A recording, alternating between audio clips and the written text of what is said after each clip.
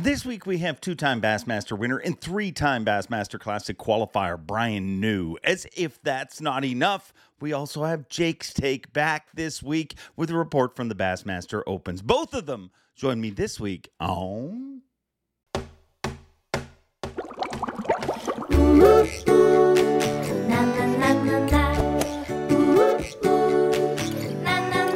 I'm Bob Cobb from the Bassmaster. Welcome to Mercer. Welcome all friends, family, freeloaders, fishing freaks.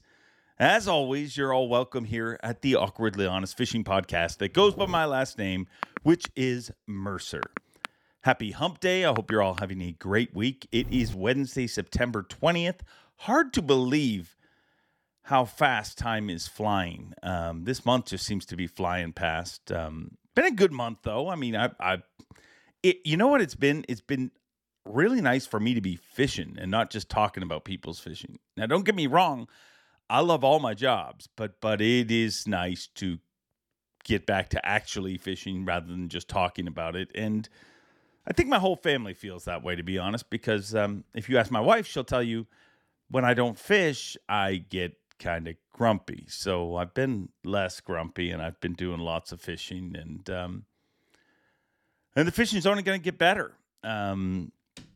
Some crisp, cool mornings we're starting to get now. I mean, football is back in all of our lives, whether you're a college fan or an NFL fan.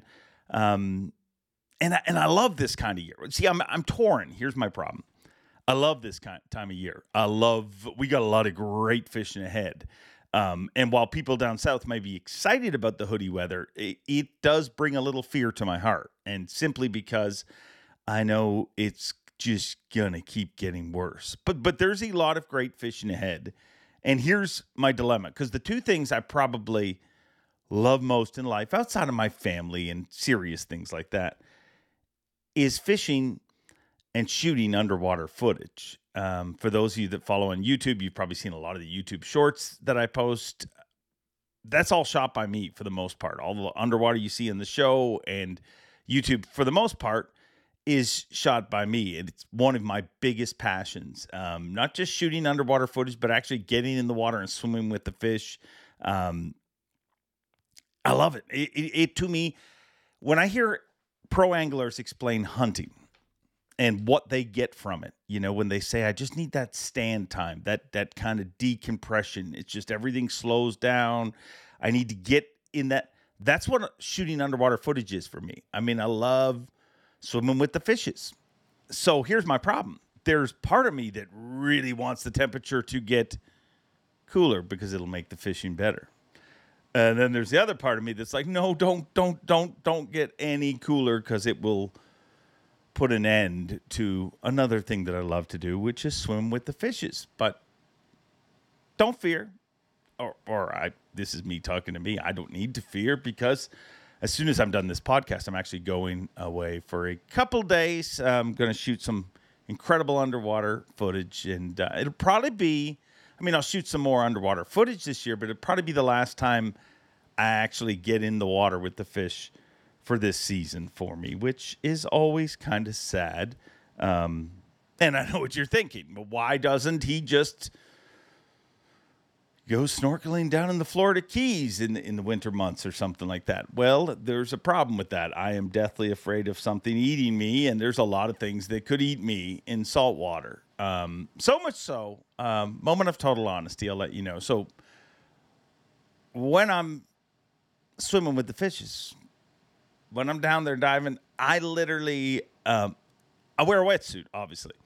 A wetsuit, for those of you who have never worn one, has a long zipper pull that you pull up the back so you can pull up your zipper. And it kind of just hangs back there. No less than twice a swim, I swear to you. No less than twice a swim. I'll be down there. It's just chill. It's just, it's the underwater environment. You learn so much from the fish. They react to you so different when you're in the water with them. It's just, to me, it is just like, mwah. It is my yoga, I guess it's not yoga, but you know what I'm saying. It's my meditation. So I'm down there, but no less than twice a swim. That zipper tag will come kind of floating in my peripherals.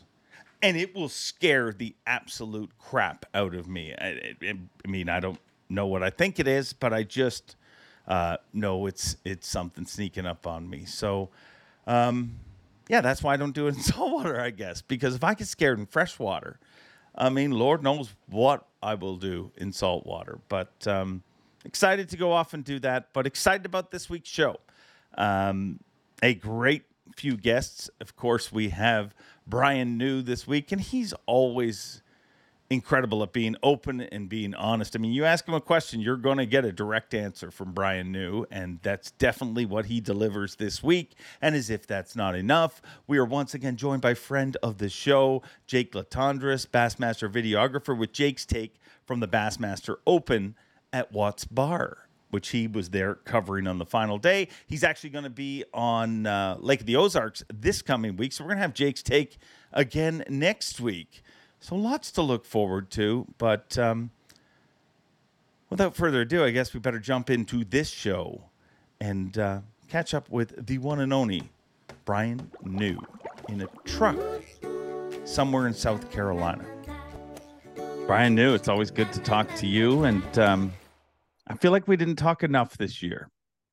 No, I decided to take a few days off. I didn't really decide to. I was kind of forced to. When your slogan, your slogan is "Don't suck." It must really suck when you're kind of sucking. It does. It really does. It's you can sit back and make excuses and say this or that, but at the end of the day, it's just somebody's going to suck. A lot of people are going to. I mean, 50 plus guys are going to, and when you go to a tournament, obviously we want to win, but at the end of the day, we need to get a top 50. And throughout the season, obviously you need to try to get some top 10s and to get more points, to get more money. And that's, sometimes it just doesn't come together. Sometimes you're right there and one little thing goes wrong, and instead of finishing 10th or 49th or 50th, you finish 104th or 103rd. And that happened a few times this year. And, yeah, I mean, it does suck, because you made one little mistake or one little thing went wrong, turns into a huge deal.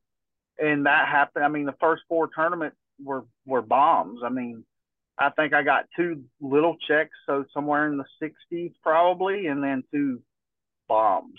I mean, Seminole, I've been there 5 or 6 times over the last 5 or 6 years, and I've never done bad there. And I've won a big tournament there by 15 pounds. Actually, I mean, blew it away. I love that place. But this year I finished 103rd out of 104. So like that's pretty bad. So a funny story about that. Actually, 2 stories about it, but the funny one was day 2. Well, going into day 2, I was second from last, and David Mullins was dead last. And it was really pretty foggy that morning. Got to an area where I actually tried to start the first, or I did start. We'll get into that a little bit in a second, but the first day I started there. And anyways, it's a big flat, but there's a couple key places on the flat. And kind of, you can see some boats around, and got pretty close to one and looked over. It was David Mullins. I said, Mullins, this ain't good, Bubba. Second from last and dead last, starting in the same spot. I said, we both need to leave. But so that's the funny part about that. But backing up to day 1, or let's back up to practice. There was one little patch of pad stems. I'm talking the size of 2 boats and 2 trucks parked beside each other. And I had like 6 bites in practice. And, after the second one, I was like, this is probably something, but I kind of just wanted to see. So the third a bite, 4th cast a bite. Like, God dang, how good is it? So after 6, I finally quit. Well, day 1, I take off, I run down the river, I pull in there on the flat, and it's just a little bay, it's not a huge bay, but I knew, it's the pad stems are just off the bank. I don't really need to look at my waypoint. I'm pulling up. I see the pad stems. I set down, look around. There's a few boats over here, a few boats over there. Iconelli's on down the bank a little ways. And I'm getting up to the pad stems where I can cast at them. And I'm looking, where's the two little reed heads that were there? And I'm looking around. Oh, they're up there about 75 yards. I stopped too soon because I'm visually looking. And it'd been 2 days since I'd been there. So the juice is between me and Iconelli. He's on the other side of it. I'm on this side of it. Well, this other angler just decided to pull right in between us. I mean, like right in between us. I was not happy. I said a whole lot of very choice words and was very vocal about it. And in the meantime, I'm trying to get there. Iconelli kicks it on high, pulls down. At that point, the angler that cut us both off knew where he stood, and he didn't really get out of the way, but I went ahead and pushed my way in. But whenever I got to the juice, Iconelli was on it, rightfully so, pulled down. I didn't even throw at it. So I just kind of get out of there, and because I knew that was the juice, there was really no sense in fishing the rest of it. Fast forward, Iconelli sits there for 4 days and makes the top 10. Ouch. If I don't make that mistake and actually sit down where I thought I was sitting down, even maybe I don't catch him. Maybe I never get a bite, but he sat there for 4 days and made the top 10. So, I think I would have caught him. But, that's part of it. And, I could go on and on about the first 4 tournaments like that. I mean, but there's no need to. You accept it and move on. But we did turn the season around, and we quit sucking. Yeah. The North was pretty decent to you. I mean, just really, to go from where you started the season off, the first 4 events, to you're literally knocking on the door of the Classic, a few spots outside of the Classic. So you almost fully repaired your season. But I think what you're talking about, and me and you have kind of had this conversation, whether it was you were showing up to do live mix and me, you and Davey were standing there or whatever, but I've heard this conversation a few times with you throughout the year. I think the average Bassmaster viewer way underestimates just how close that razor thin line is between having a great season, literally a great season, and a bomb, one where you don't make the Classic. Yeah, absolutely. I mean, after the first 4 tournaments, I was 101st in the points. And, 5 tournaments, Sabine, the 3 northern tournaments, and another one, I don't remember where it was. I mean, I moved up and finished 46 out, so in 5 tournaments, I moved up 50-something places, 55 places. And man, I really wish we had a 10th tournament. I do. But I do have an open left, the last open of the year, and Division 1 at Harris Chain. So, I've still got an outside chance of making the Classic. It's not over until it's over. We just I've won in Florida multiple times. Never been there in the fall, and that's actually one reason I decided to fish that division of the Opens this year, is because I love Florida, and I've never been there in the fall, so I'm really looking forward to that, and I'm going to go try to bring the heat and try to get in that Classic, man. There's nothing like it. You don't want to miss it, and you definitely don't want to go to work the show. What was it like for you? I mean, I think most of your career, definitely since coming to the elites, has really been on cruise control. Like literally you showed up and making a Classic wasn't a threat. You know what I mean? Like you've always, after the first 4 events, to be as deep in the points, was it kind of, and I don't mean this in an arrogant way, but was it a little shocking to you, or at the time were you like, I took risks and this can happen? I mean, to an extent, yes. I mean, it was a little It was a little shocking because I've never experienced it. Yeah. And, things have went well, or have pretty much always, once they started going well, they've stayed that way. I mean, yeah, I'd have a bomb here or there, but never 4 in a row. But honestly, like, I think it's a good thing. I always try to take every negative and turn it into a positive. So at Subway, I mean, when our kids, when they do something wrong, you hope they learn from it. Yeah. So that the bad turning into something good. And I try to do that. I think we all should do that in our everyday life. And no matter if you're a fisherman or whatever you do, you sell cars or you kill bugs like I'm doing right now. We're going to make mistakes. We just need to learn from them. So I took that, and we're always going to have things go wrong in our life. We just got to learn from them and move forward. And, a few bad tournaments, if I get kicked off of the elite, God, I don't want to. I hope that doesn't happen. But if that does happen, I'm still okay. It's maybe my dream's crushed for the moment, but I'm still going to be fine. I'm going to go to work. I'm going to do something to provide a living for my family. It may not be what I want to do, but the big picture is taking care of your family and living a good life. And I know I'll still be able to do that. Now that doesn't mean I'm just going to roll over and die. Like, I'm going to keep swinging hard and fighting, but, I think just accepting that, was a big thing for me. And just helped me keep pushing forward and, not let me be down in the gutters. You know what I mean? Have some hope. Is that really something you worry about? Like, I don't think you're at a point where are you concerned with your long-term abilities? I mean, you're not that deep in you've had one bad season, but some incredible seasons. Yeah, I'm not worried about it. And honestly, like, I don't even know 100% what the requalification stuff is. I don't worry about that because, honestly, if I'm in that position, I don't need to be on the leash. And I mean, that's just the way it is. That I'd be better off doing something else anyway. Maybe it's not, like, once again, what I need to be doing or want to be doing, but I need to be doing something else. And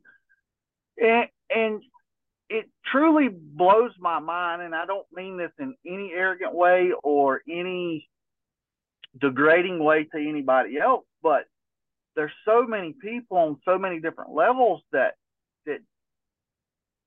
I feel bad even saying this, but this is just the way I look at it, that get their teeth kicked in constantly, every tournament, every year. And if I get to that point, I'm going to hate life. Like, I'm competitive. I like to win. I like to be successful. And we all do. I get it. But to me, I love fishing, like just fun fishing. But if I'm going to pay $50,000 a year to compete and hopefully make some money, like, I've got to be making some money. Like, I don't have enough money that I can just blow, $50,000 in entry fees plus, another 30,000 just in expenses. I mean, it costs a lot of money to do what we do. And if I can't live with blowing that, I mean, you might as well just light it on fire. Yeah. So if I get to that point, I mean, where I'm going to get cut, that's the situation I'm going to be in. I'm going to be blowing this money and not making any. So I need to be cut. Like, not only for that I don't deserve to be there at that point, but for my family, for my life, I need to be cut. You mentioned it already, so we'll talk about it. And I think it's a little known fact. I mean, you can go, not a little known fact, but like, you go on chat boards and different things and social media, and you'd be like, well, must be nice to be an Elite Series pro. You guys, all you ever do is fish, but you're working right now in the off season. What are you doing? And is this every off season you end up at it with a job? Yeah, so I work for my wife's uncles, doing pest control, JRA exterminating, and we go all over the South Carolina, really, from Clemson area at Lake Hartwell all the way to Clarks Hill and everywhere in between around Lake Murray. And, you know, it's not like I make a ton of money and pay the bills, but I'm a worker. Like, I have to be doing something. I've had a job since I was in 6th grade, so however old you are then, and I just don't see me not working. You know, and kind of backing up a little bit, everybody thinks, oh, you're a professional fisherman, you're filthy rich, and that's, you know, there are some that are that way. A lot of them that were filthy rich before they become a fisherman, or they had family money, or, you know, they're just on the top of their game, and they are making it from career earnings and sponsors. And I mean, like, I'm fine without working financially, but I have to be doing something. Either I can go fishing and spend a whole lot of money, or I can go to work and make a little bit of money. So it kind of backs up to what I was saying. You know, it just, you know, you don't know what tomorrow is going to bring. I mean, you just don't know. I mean, my wife could lose her job. I could get kicked off the lease. I could lose every sponsor that I have. And so it's like, no matter how much savings you have, in 1 or 2 days, it could be wiped away. So I've kind of lived my life that way, and I don't sit around. I can't sit around. I'd go crazy if I sit around. But let me tell you, it is kind of hard to go to work right now because Lake Murray is, it may not be, just forget about smallmouth fishing, because that's a different world. Lake Murray, if it's not the best lake in the country right now, it's the best lake in the Southeast. I promise you that. It's unbelievable. I mean, you can go catch a lot of fish, and they're big. It's awesome. And I live a mile and a half from the boat ramp. It's hard to kind of go to work every day. I imagine so. Does the uncle allow? What is you work for your wife's uncle? Is that what you said? Yeah. Yeah. Are you allowed to go deal with some other pests, like aquatic pests, every once in a while? Oh yeah. I mean, it's, you know, whenever I come on, you know, this will be my third off season working with him since we moved down here. And yeah, I mean, everything's flexible. I mean, just like right now, I'm at work and I'm taking an hour to do this show. I mean, he knows that my fishing job is number one, and whatever my job is for the day, I'm going to get it done, but it may be around my schedule. If I need off work tomorrow to go to a meeting or a tournament, whatever, I have that. And, you know, I'm very fortunate with that. And I've always had that. Every job I've ever had, I've had that. You know, before we moved down here, I worked with some good friends doing pavement marking in North Carolina. And I had that. You know, you got to open, go try to qualify for the league, take off 9 weeks of that year. Plus, I mean, that was just opens and 3 or 4 Toyotas, All American. I mean, it was a busy year that year. And, you know, now I'm not getting paid if I'm not at work, but, you know, I have that. Okay, you can be, you know, do what you need to do and come to work when you can.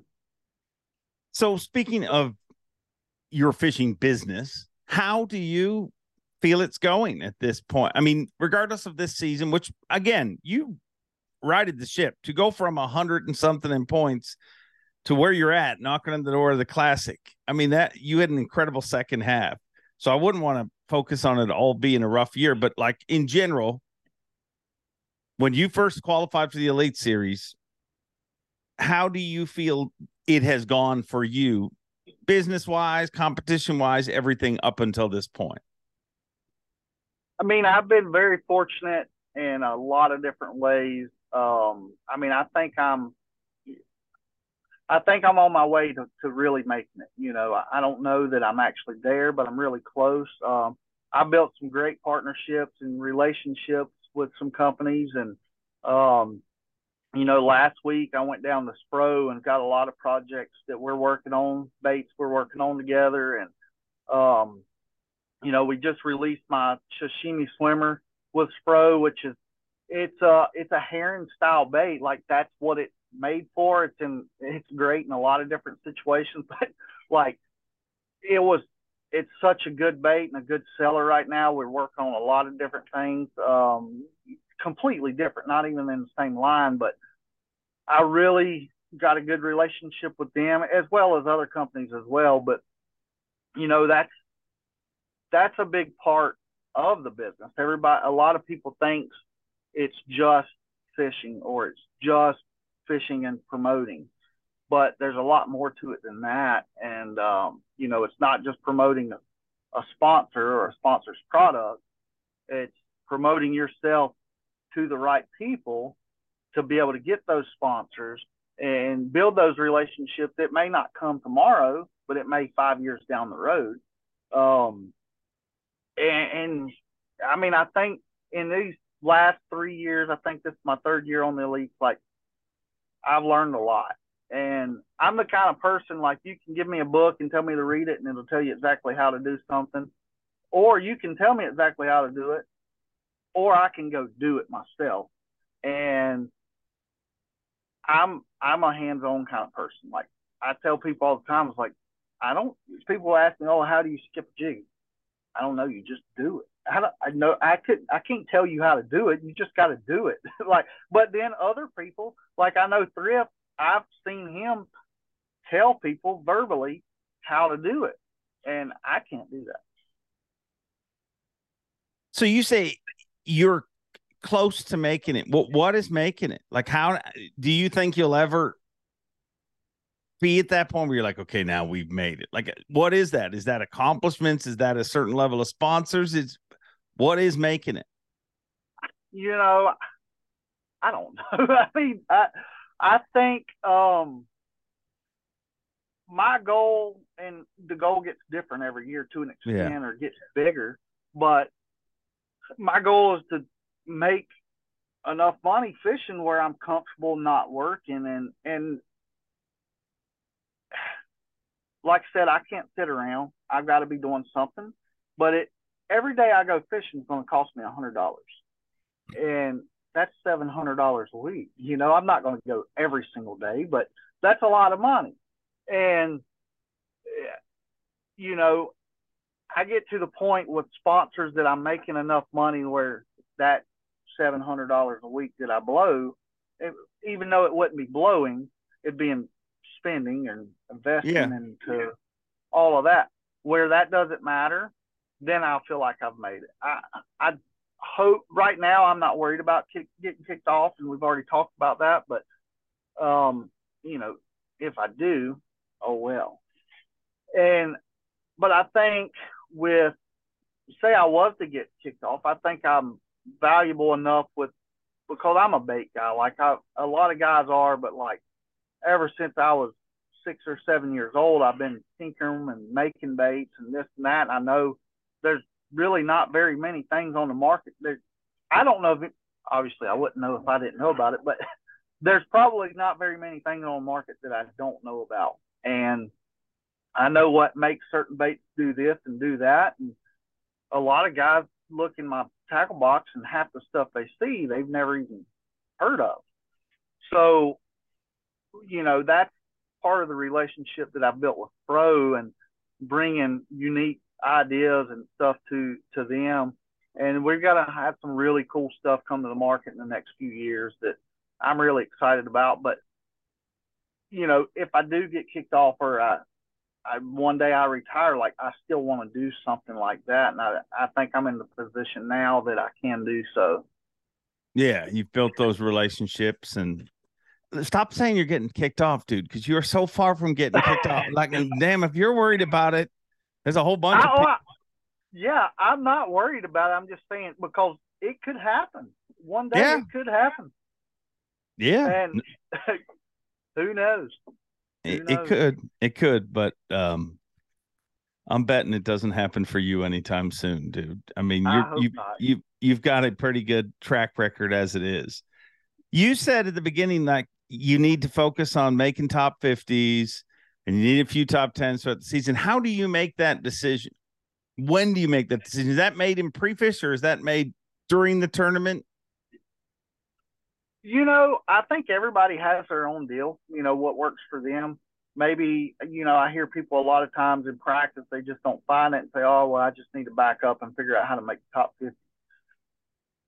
That's not how I work. Like, I try to find every tournament I fish, I try to win it. And, well, I did, yes, I try to win it, but whatever the best thing I have from practice, that's what I do, period.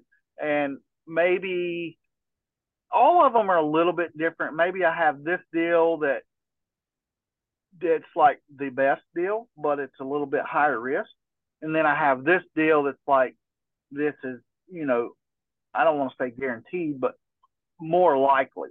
That's probably not going to be, if it does work, it's not going to be as good of a finish, where this, if it works, it'll be a higher finish. Now, when I come into that, whether it be a long run or going through rough water, whatever it may be, I'm still probably going to go to the best deal that's a higher risk, but mix in that more likely deal as well.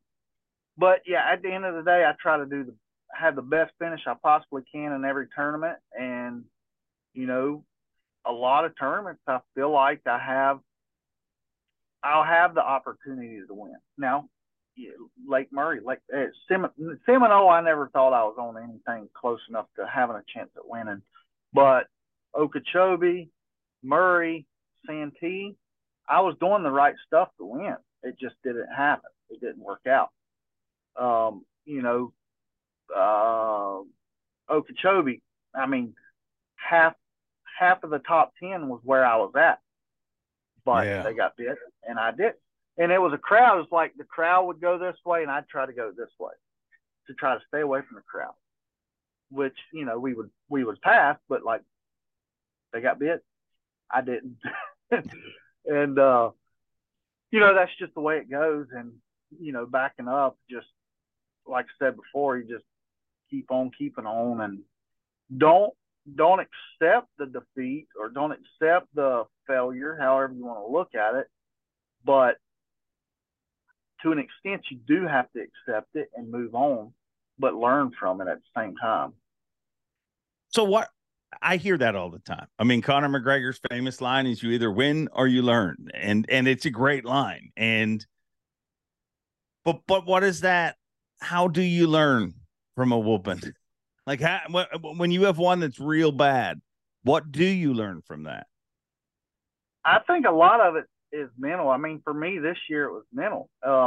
We kind of already went over that, but at the same time, you look back and analyze, what you did wrong. Like, going back to that Seminole deal, like, I visually saw what I thought was where I was supposed to start. Yeah. And I stopped. Well, now I get in that situation again. Either I'm going to look for a better landmark and make sure that it's the deal, or I'm going to look down at my waypoint. Just little bitty things. There's always something really small that a lot of people would not think about that would completely change the outcome. Yeah. And, and maybe it's, a technique that you're just starting to use, and you haven't really dialed it in with the rod and the line and the hook and everything. And that as well, I don't really have a, story from that, but that is a situation that can 100% come into play, where you analyze what you did wrong and try to get better at it, try to do it better. I mean, the scoping deal, I don't even want to get on that, but like, I don't really want to. I've heard enough about it. I think the world's heard enough about it. I agree, but but I didn't even mention it, and you brought it up. But finish your thought. I'm gonna say what I've got to say, and we're gonna put it to bed. All right. So, for the last couple of years, I've talked trash about it, but at the end of the day, it's here to stay. I mean, I got behind. It's not like it come out yesterday. It's been a big deal for 5 years now, 4 or 5 years. And I just didn't really put the time in that I needed. Like now I feel like I'm really good at it. I don't think I'm the best, but I think I'm really good at it. I've been decent at it, but I was almost like, man, I think we should ban it. But at the end of the day, it's been here for 5 years. If you're going to ban something, you need to ban it immediately. People have qualified for the elite strictly because of it. There's a lot of guys that I don't want to say that's all they know how to do, but it's almost all they know how to do. And they're really good at it, and they dominate with it. And they top 10 and win and top 10 and then win some more. But when they seen, okay, this is what fishing is, they spent their time focused on that, got really good at it, qualified, having success, winning top 10 and winning top 10. And you can't take that away. You can't take that away from them now. And now that I've accepted it, I love it. I mean, and even when I was a hater, I still loved it when it was doing it because it's so much fun, and it's not just put it on and you go catch every fish like so many people think it is. It's far from it. Like, it's taught us so much. I mean, honestly, my pro sashimi swimmer, like, the reason that bait is here is because of live scope. There's been that style of bait around for years, but I've visually seen at Lake Hartwell things that needed to be changed on certain baits and to dial it in to make it actually the deal. And that's how that bait come about. I mean, that's just one example. I mean, Champlain, I've seen them react to stuff different, pressure, and they move around, and we're learning so much about fish and just the way they eat, the way they react, and the way they use the lake, the way they do everything. We're learning that. We never would have done that. And fishing is getting tougher. In general, we may be catching more fish because of it, but fishing in general is getting tougher because of it at the same time.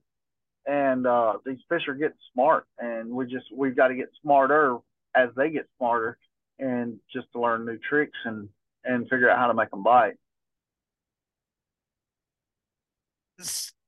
So do you think that had anything to do with you having a rougher season, or you would not put that on it? No.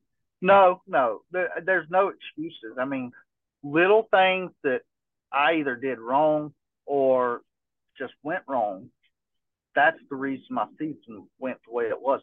Santee, I mean, there was one fish. I lost one giant, like at least an 8-pounder. It wasn't a 10, but it was an 8-pounder. I catch that fish, I make day 3. You know, that's not a great event, but it's not a bad event. You know, and you know, thinking back, I kind of tried to forget about it. I know exactly where it was. I know a lot of details of it, but I think that fish actually broke me off because it went around the tree a time or two. I got him around the tree, and then he went under the boat, and he got around a stump and broke me off. Like, I should have had my drag back down a little bit. Like, when I seen it, I knew. I mean, I've caught those fish doing that same exact deal. I mean, I've caught hundreds of them down there doing that. And I'm pretty sure that's the only one I've ever broke off. Knock on wood. And when I hooked him, I knew that fish was caught. I was wrong because I made a simple little mistake. And, you learn from it, back that drag up a little bit, and move on. Do you spend more time after a tough season assessing where things went wrong, or more time after a good season, or is it the exact same? No, it's like, we've got our schedule. The next event is what matters. During that event, that's all that matters. And then if we have back-to-back, it might be a little bit different. But if there's a break, I've got a day to analyze it, to think about it on the drive home. and then it's in the past. Put it in the back and forget about it. Remember what you learned, and then the next event's all that matters. Now, here we are. We've got our schedule for next year. That's all that matters. And now I won't go the one tournament at a time. Like I'll start, all right, this for this, this for that, this for that, this for that. I'll start planning all that, and whether it be just, really a whole lot of things, but tackle, stuff to rig up for that event, stuff I need to look for on Google Earth, and this and that, and on the map, all of that. So I have that stockpiled for each lake. But whenever we get close, a week before the season, 2 weeks before the season starts, that first tournament's all that matters. When I'm done with that, it's the next one. So I don't get crazy. Like right now, this year's in the past. I've already know what I did wrong and know what I can do to do better in those same situations. I think you just kind of don't dwell on the past or let it keep beating you up or worrying about it. Just, I've already had my chance to do what I needed with that. Yeah. Me and you were texting back and forth when the schedule came out, and I really enjoyed one of your responses, because it doesn't matter when a schedule comes out, doesn't matter where bass goes. There's going to be a bunch of people that complain. The minority is going to be the people that are happy because, there's only 9 events. So there's those people that live near those bodies of water, those people that are interested in those bodies of water, be happy, but a lot of people will be upset. And that doesn't stop at anglers. You hear that from anglers, you hear it from viewers, you hear it from everything. But I asked your thoughts on the schedule, and you gave me a very different answer. Talk about that. So, even today, like I look forward to seeing the schedule. For several different reasons. I can go ahead and start my prep for next year, like we were just speaking of, and Brittany can go ahead and start booking houses and all of that. But at the end of the day, it doesn't matter where we go. It's still going to be a tournament, still going to be a winner. There's still going to be 50 guys that really suck, and there's going to be 30 guys that suck, and like this year, looking at the schedule, I was like, oh, we got to go to the stupid Sabine River again. Or, well, this past year, I guess I should say. Yeah. And dude, that was one of my better finishes. Like, and backing up to that, yeah, I've been there. This is my second time. So the first time I was cussing it before, 6 months before I ever showed up there. This stupid place, I don't want to go here. And I had a bad tournament, a really bad tournament. A lot of the season, I was like, somewhat not as aggressive with the hate, but I had the hate for it. And then, after Santee, I started getting my mind back right and kind of accepted the sucking that I'd been doing all year. Go to Lay Lake, I actually had the opportunity to win it. Didn't win, but I finished top 5, 4th, 5th, something like that. I don't remember. Really good tournament. Move on to the Sabine. I knew it wasn't going to just suck for me. It sucked for everybody. Even who won? It wasn't Brock. Brock. Yeah, it even sucked for Brock. It didn't look like it on paper, but it did. And just knowing it's the same for everybody. We go to Ontario. Chris and Corey are going to finish first and second. Well, Chris has won once. Corey's never won. They never win in finish first and second. They get beat every time. So, well, I shouldn't say every time, but they're always there. They're always knocking on the door. But you can't say, somebody's got an advantage over me, because you don't get to the elites for the most part on an accident. No. So pretty much everybody out here knows what they're doing, and you just got to know that they're not better than me. They may be last week or next week, but this week we're on the same field. I think that's one of the most important. I think it's one of those veteran things that, I mean, when we go to a stingy fishery like Sabine, you notice a lot of veterans do really good in that event. But I think it's because you almost have to go through that. No matter how much somebody tells you, hey, go there, you're going to, it's going to be a stingier fishery. But it's like, to me, from the outside, it feels like you got to go through that a few times and then have that aha moment where you're like, wait a second. I mean, someone's going to win, and I might as well just come in this positive. Is that right, the way I'm reading it? Like, is that why you're feeling that way? Your career is just maturing a little bit. It could be. I mean, I can't I think it kind of goes to like when you see your kids every day, you don't really notice them growing up. But when, like my situation, got a 7-week-old baby, like I'll go a day or two without seeing him, or like right before Champlain, or while I went to Champlain and practice, it was about a week before I seen him, and then when I did, I was like, holy crap! So somebody from the outside looking in that isn't me with my career, they can maybe see that, but I think me being a part of it, I don't see it. But yes, I think you could probably, that probably is a big part of it. And I just, you just got to accept it. And it doesn't matter. Man, we could, at least you could call and say, hey, we're going to go fish the Gulf of Mexico next year. It wouldn't matter to me. I'd look forward to it, and I'd show up and figure out how to do my job. It's a great attitude. That's the right attitude, I would say. Because I mean, even weather, you see times when we'll have fisheries where the chatter starts about how rough it's going to be and how is it going to be canceled, isn't going to be canceled. It feels like the people, they get wound up in that. That becomes their whole event. I mean, it's just that, I mean, you got to focus on catching 5 fish because every problem in pro fishing gets fixed by just catching more. Yep. Yeah. I mean, you can't pick the cards you're dealt. So you just play the ones that when they're gave to you. So that first event you talked about, I think it was Seminole, and where you could have gone to that spot and stopped early and another angler.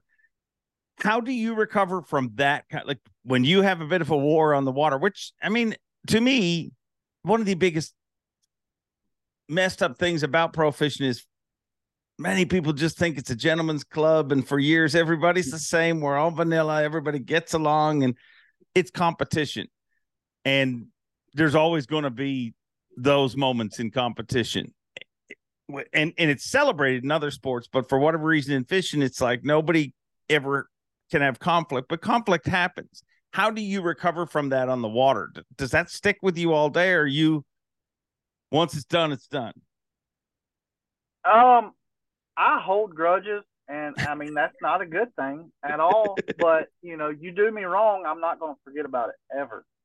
You do me wrong twice, and you'll do me wrong twice. Let's just say that. But at the moment, like I have a job to do at that that day, and we can have it out after the day's over. We can have it out after the tournament's over and try to resolve it or speak our mind, whatever needs to be, however it needs to be handled. But at the end of the day, at that moment, I have a job to do. It's no different than losing a fish. You can't change it. It's in the past. You move on. Somebody comes in and cuts me off, jumps on top of me, sees me catching them and comes over there. I can't change it. I can speak my mind and do what just do the best job I can with the situation that's at hand. And you can't let it eat you up. I mean, just you lose focus or ruin your day. You're not going to make the right decision. And, that's not the reason that I had a bad tournament there. Yeah. A huge part of the reason I had a bad tournament is I screwed up and stopped 100 yards early. And I didn't intentionally stop 100 yards too early. I thought I was stopping where they really were. And I messed up. And I've never done that. I have stopped too early before intentionally just to work my way into it and had somebody come in, but that's just part of it. But that situation, that angler, he was 100% in the wrong. I would never do that to somebody, no matter what's on the line. But he's not the reason that I had a bad tournament. No, because if you had sat down in the right spot, he couldn't have pulled in between you two. Right. How often does conflict happen? And not just with you, but how often do you think there is conflict in Elite Series events? I'm sure, throughout the whole field, it happens every day. Yeah. At least let me back up. At least the first 2 days when there's 100+ guys in the field. And I tell you another thing that's happening that, I spoke to another angler that's been around a really long time that doesn't like people around him. We spoke of this, and it's 100% it's happened.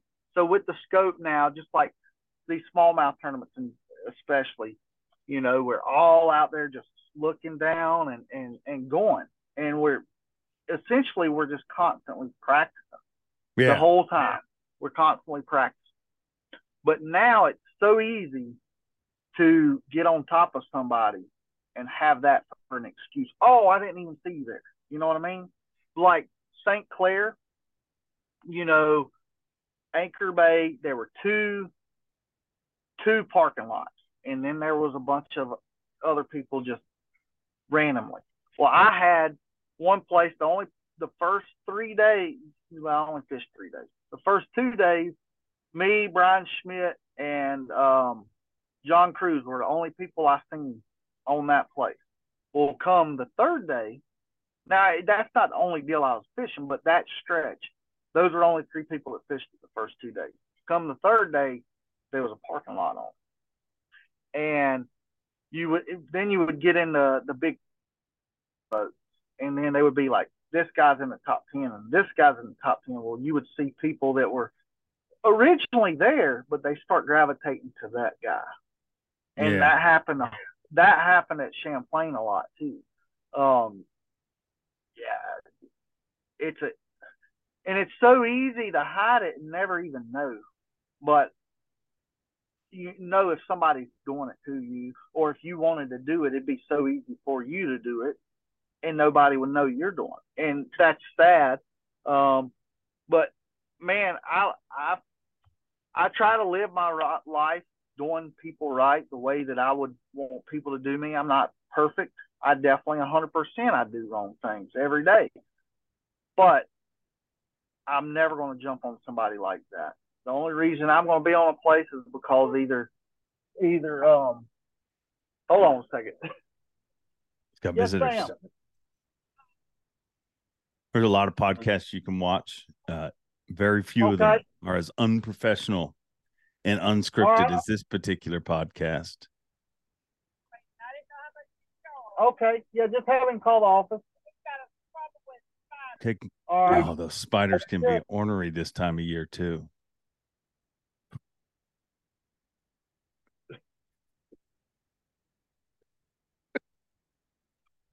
For those of you watching the audio version, what's happening right now is good talk to you.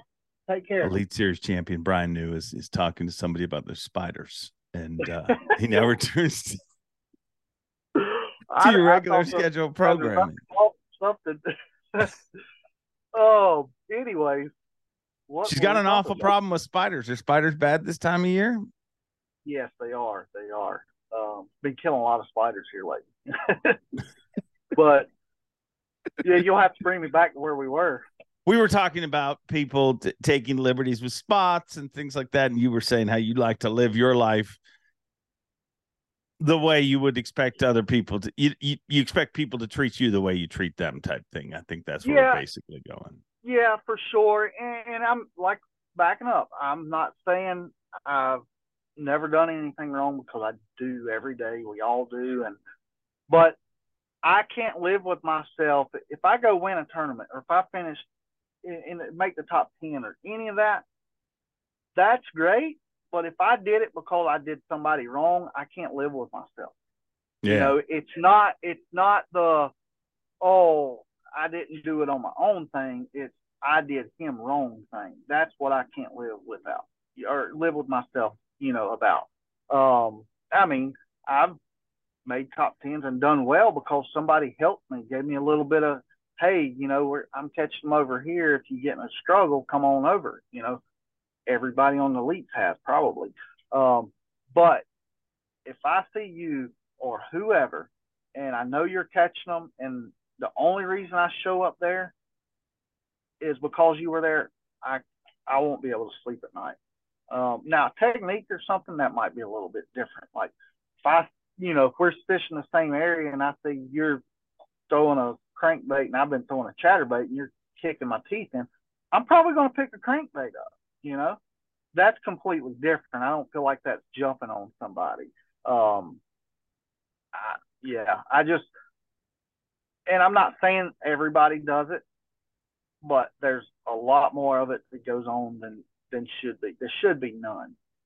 Yeah. But and I understand, like, there's a lot going on. I mean, we got a lot of money invested. We're trying to do it to make a living. So people get desperate. But man, like, if I have to do somebody wrong to pay my bills or to stay on the elite, I need to be doing something different. Yeah. I think it's easier now, just like you said, with the scoping, because things are so different. You know, like in the past, you knew, okay, well, dude, you started way out there. The shoal is right here. So you clearly didn't even know what you were coming to. Well, now the shoal, I mean, the spot is no longer even the spot. Like all the talk about the spot within the spot. Like, it was fun fishing the other day with a group of friends, several different boats. And we couldn't believe, like, there's this area that we all had fished.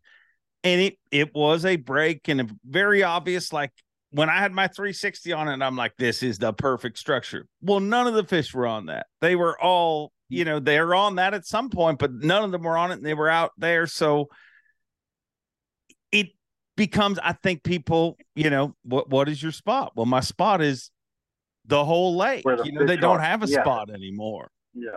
That fish is my spot. And when I catch him, that fish is my spot. And yeah, I mean, it's amazing that, it's a different world now. What percentage of, now this isn't throwing anyone under the bus, but I mean, I want to know this for myself, just curious to what you think. Let's just say somebody who pulls onto a spot like that, let's just say they're pirates. I mean, that word has been used many times in the past. What percentage of Elite Series anglers do we have as pirates?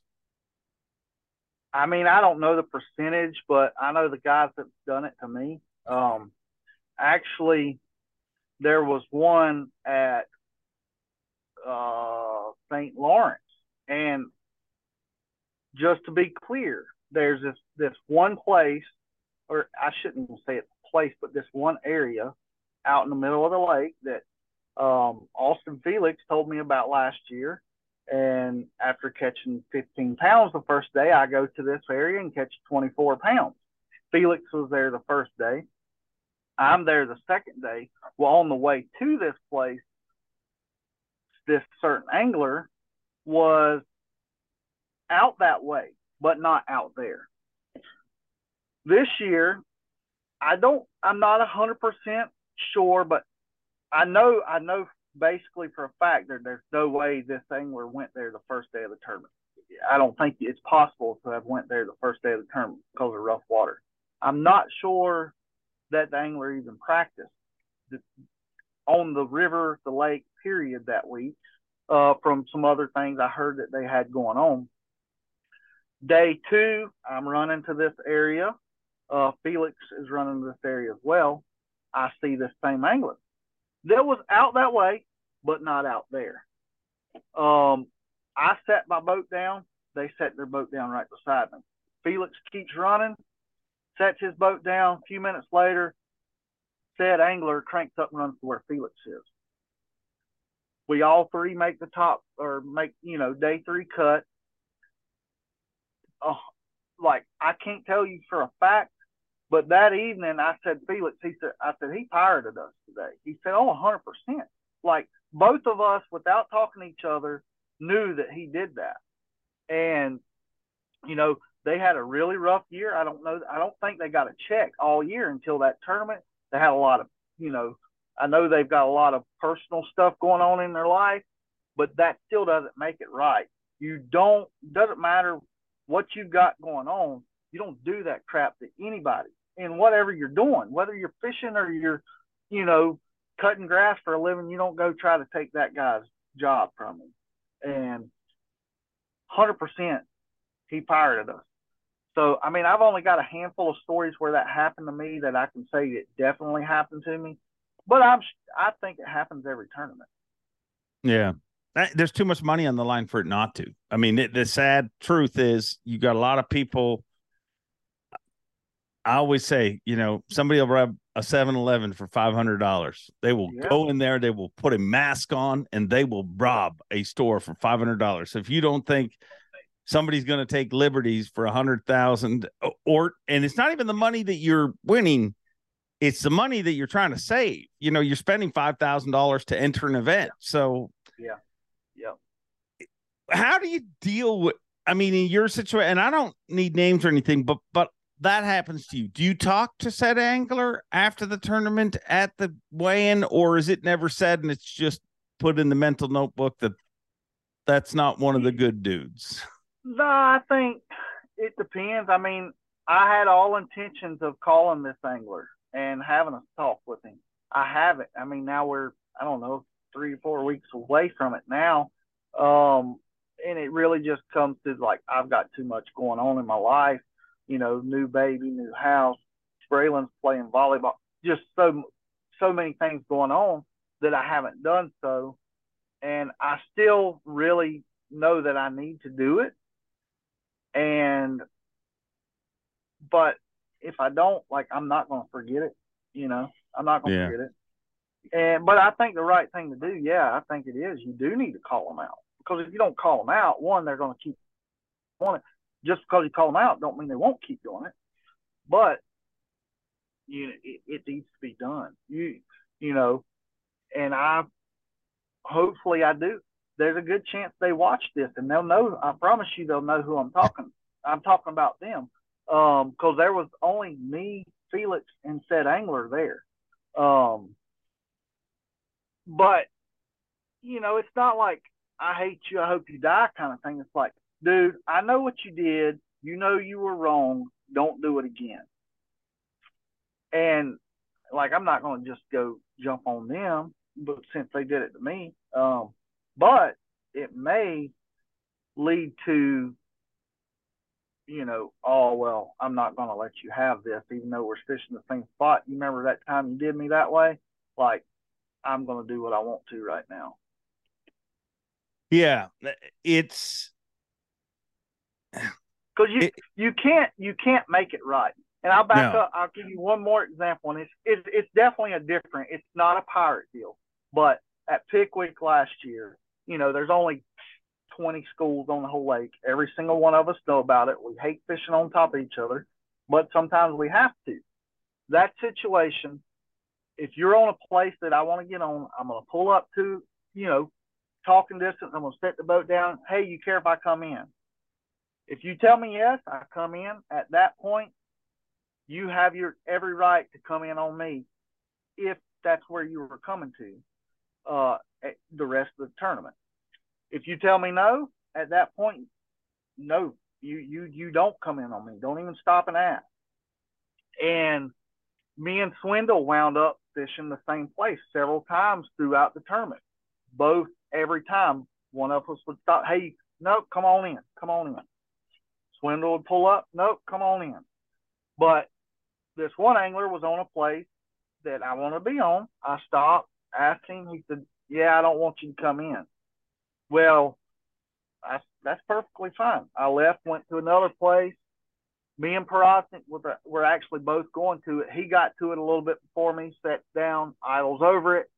So I know what he's doing. I just stop before it and wait on him to turn around to ask him, hey, you care if I come in? He turns around. He said, no, come on. So we're both fishing it. The angler that told me not to come in with him, which I respected, had zero negative thoughts about him whatsoever. Hey, I don't want nobody fishing with me either, but those tournaments, that's how it is. He comes on in, and I gave him some words, and we actually parked beside each other at the weigh-in that afternoon. He comes and starts being all apologetic. I was like, buddy, you knew what you were doing. You can't, no matter what, you can't never take the pass back. I mean, Yeah. You see somebody and you shoot them, you can't never unpull that trigger. It's done. We can move on, but that's done. You knew what you were doing.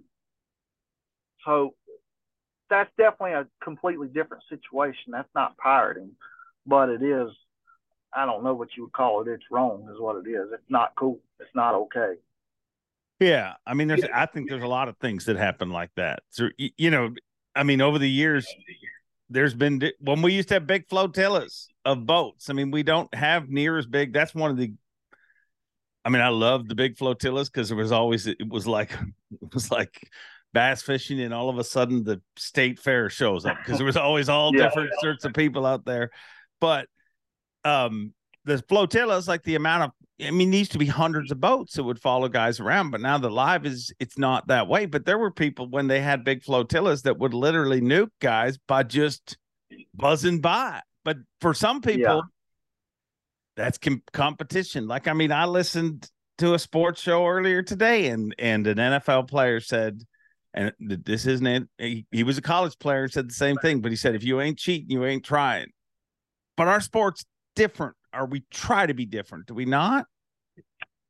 I do. I know I do. Like, backing up, I can't sleep at my, if I push the rule, and don't get me wrong, like, I try to do everything I can within the rules, but like, I'm not going to push the rules.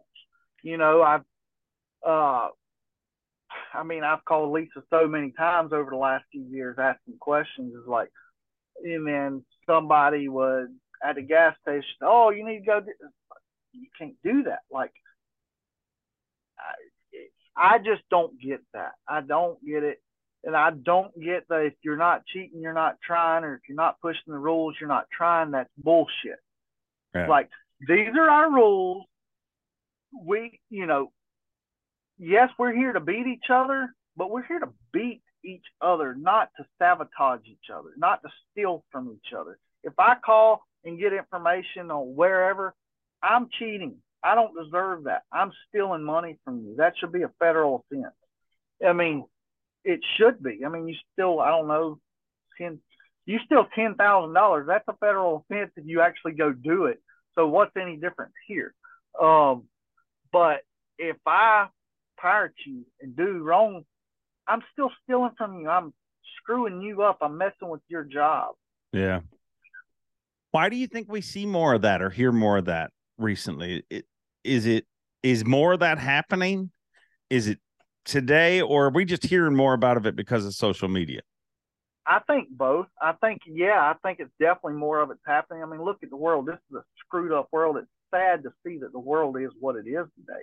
Nobody cares about anybody but themselves. And I shouldn't say nobody, but a huge population of the world, not just our country or my country. I'm sure your country is the same way, but the whole world, they think about themselves, a huge population, and nobody else. If I screw you so I can get ahead, that doesn't matter. I got ahead. And it's sad to know that the world is like that. And it's just trickling down.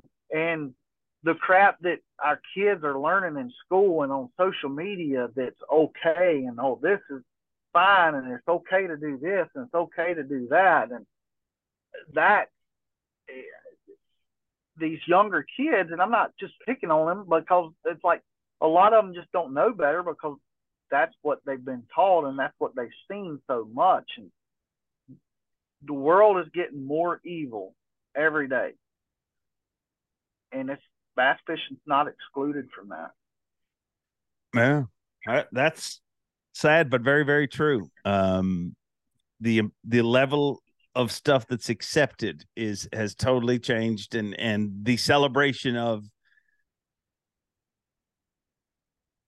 negative, you know what I mean? Like that you can do negative to be positive towards yourself. Like that has become, it's one of the grossest things in sports, like in any sport, if you ask me. And obviously this is the sport that I care about most. Let's get more positive though, because we went down kind of a weird little mole hole, but it's not near as weird as some of the mole holes we've gone down together in conversations are a lot worse than this. But what Oh is yeah, what very is dirty, a little what is stinky.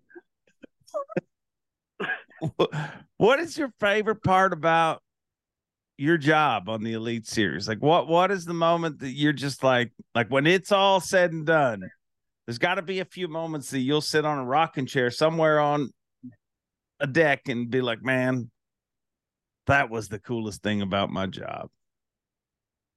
You know, there's so many cool things. Like I love getting to travel. I love that part of it. Like we go to through a lot of dump holes, bad places that you would never want to see. But like that's part of the traveling, the experience, the stuff you get to see. We see some great places, we see some terrible places, but I love that. I love meeting the people. Whether it be just fans to you and everybody that works for bass to anglers to the people in the industry that you meet. I love all that and building relationships with that. I love the competition. I love winning. I love, and winning, like actual winning first place, it's definitely different. But if you make the top 10, that's sort of like winning as well. Yeah. Like, it's not like other sports where like it's just you and against somebody else. Like a top 10 is a big deal. And so making top 10s, I love, if I get in the top 50, it's been a decent tournament. If I get in the top 10, it's been a great tournament. But then I thought I had this thing on Do Not Disturb. I was getting some kind of call. Spiders again. Yeah, calling for spider control. But yeah, I mean, it'd be hard to put my finger like if you ask me right now to this point in my career, I mean, it'd have to be winning my first Elite, Yeah. but at the same time, that was one moment, one day. And I have so many of those moments, maybe not to that caliber, but I have so many of those moments, every day, really every day, whether it be, oh, we finally got this bait right that we've been working on. I mean, that's a win to me. And everybody kind of has their thing. Some people like to go play golf. Some people like to go deer hunt. I like fishing tackle. Like I love the fish, but I love fishing tackle.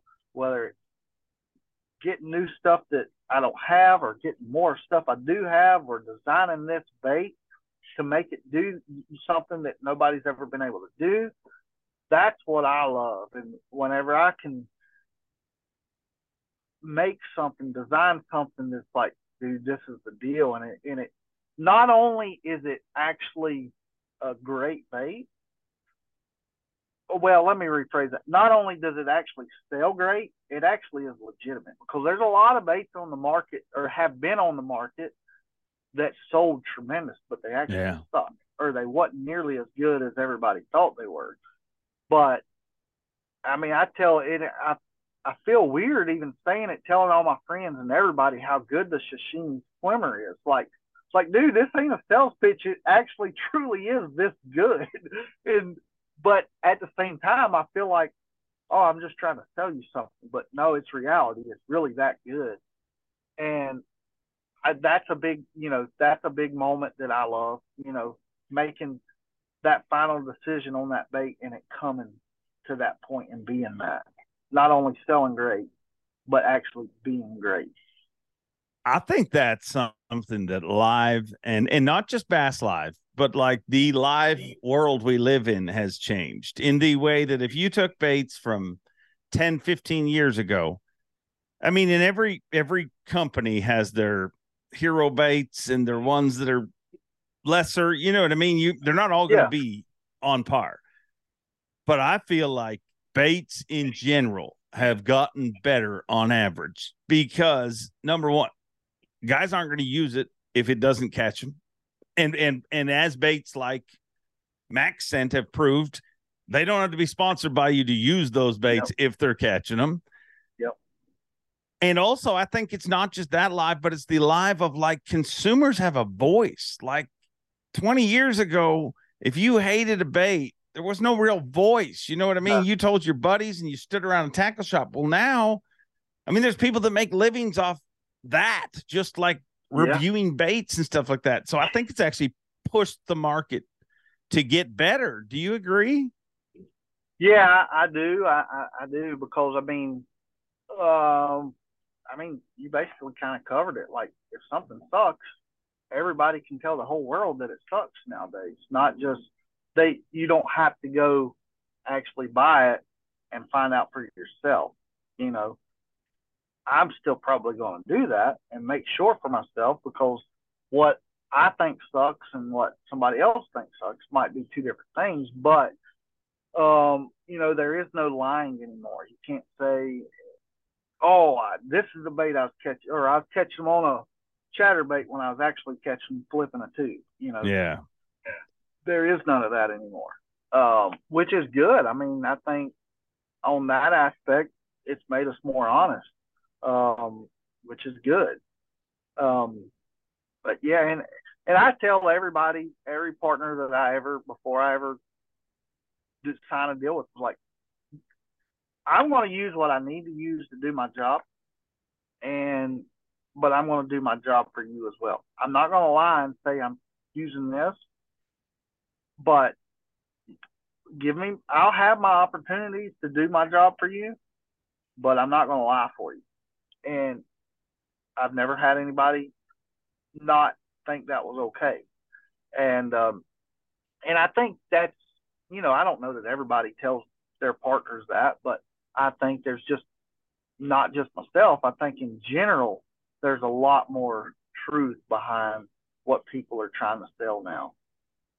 Yeah, I think so. I think I mean, there has to be. It's just an evolution of how that all has happened. I mean, everything's right in front of everybody, and I honestly think as much as people slight on social media, that's one of the coolest effects. It's people are more real than they've ever been in history. Like literally, like go listen to an interview with a professional angler from 20 years ago. I mean, you're like, where do these people grow? I mean, everybody's perfect. Like there's Yeah. never, and that's just not how the world is. But so what your attraction to baits and being that way, has that always just been like to find something that other people don't have, or you're just obsessed with the sport I and that element of it? I think that's how it started, you know. Yeah. But man, like I am obsessed. Like that's really like I think about fishing, getting better at fishing, and my family, and that's it. That's it. Literally, and I do think about now, and it's kind of weird for me to even say this because I don't feel like I'm anybody different than because I'm not any different than anybody else. I put my pants on the same way as you do, and these guys that nobody's ever heard of, but I do have a platform now, and I have a broader voice than I've ever had. So I do care. That's something else that I really care about is trying to do a little bit just to make something better. Just, you know, I helped out a little bit with a river sweep on Lake Murray this weekend. And, you know, I was able to voice it and get a lot of people that didn't even know about it, you know, to come sign up and be a part of it. And a lot of different things like that mean a lot to me. I mean, fishing, my family, let me rephrase it, my family, fishing, and then trying to make a difference somehow. Those are really the three things that matter to me. Well, I think you're making a difference. And one of the things I love about you, dude, is you've from the moment I met you've kind of been unapologetically yourself. You are who you are, and those are the kind of people that I always get along with. But one of the things, and I've never really asked you about this, but one of the things I love about you is dude, a lot of your success and a lot of the growth in this sport, you took a different route. Everybody talks about college fishing and everything, but you fished the back of the boat for a long time. So I've never asked you this, but what is the most ridiculous thing you've ever you don't have to throw a name out there or anything, but as the back of the boat, I mean, you want to hear the truth that happens in tournaments. You talk to somebody who's been in the back of the boat of everybody, and you've pretty much done that. Tell me the wildest experience you've ever had on the back deck of a boat. Oh man, I mean, wildest or dumbest? Wherever you want to go.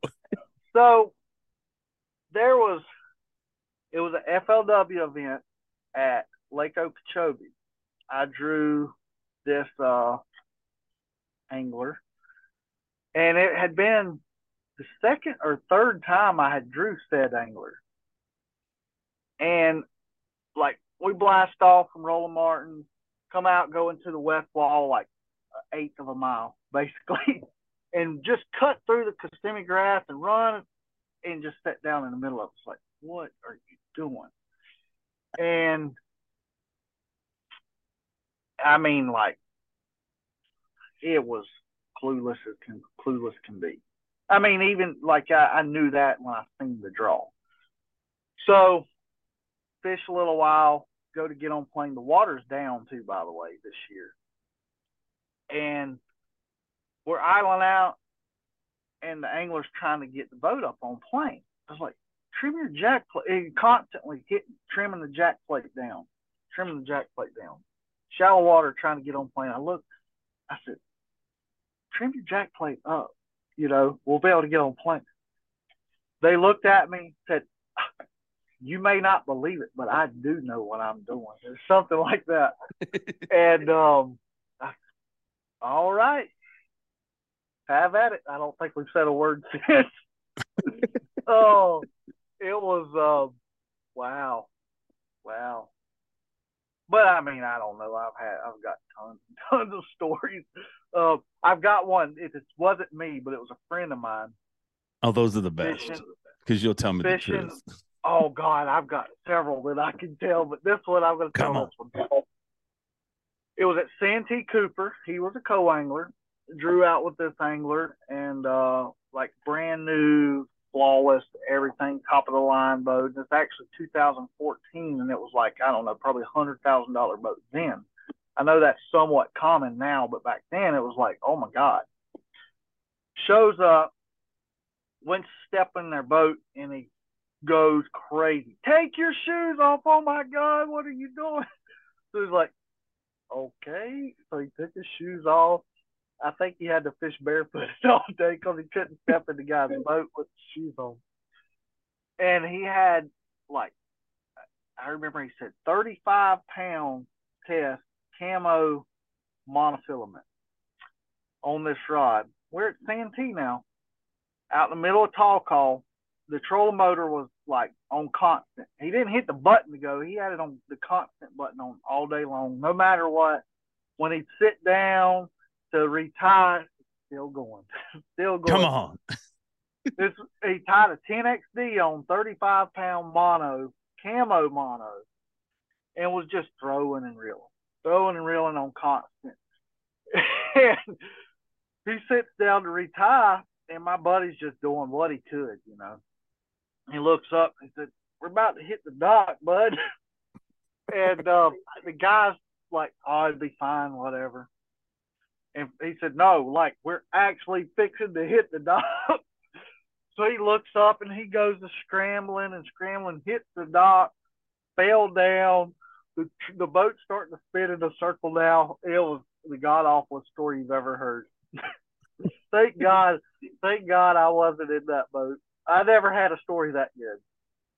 Oh, you've had some good ones though. I mean, what about you? You and John Cox are brothers for life, are you not?